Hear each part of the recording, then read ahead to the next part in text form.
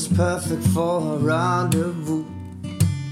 You smiled at me and I smiled at you. Nothing fancy-pantsy, just a dinner for two. A beer for me, a glass of wine for you. I was tasting trouble when I ordered a double. Whiskey on the rocks, or was it a couple? Knocked over my beer on your new dress. You looked at me and said your set's a mess. I was bragging about a gig the boys and I just did. And I said, yeah, it's dirty, but hey baby, it still fits. Then I waved to the waiter and said, man, get over here. Who the hell do I have to screw to get a cold new beer? I'm always causing trouble when I'm seeing double.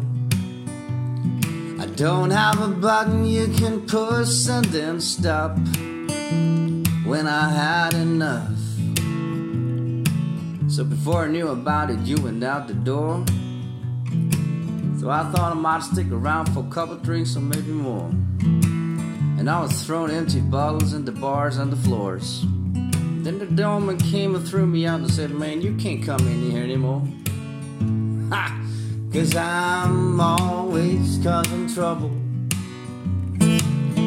when I'm seeing double. I don't have a button you can push and then stop when I had enough.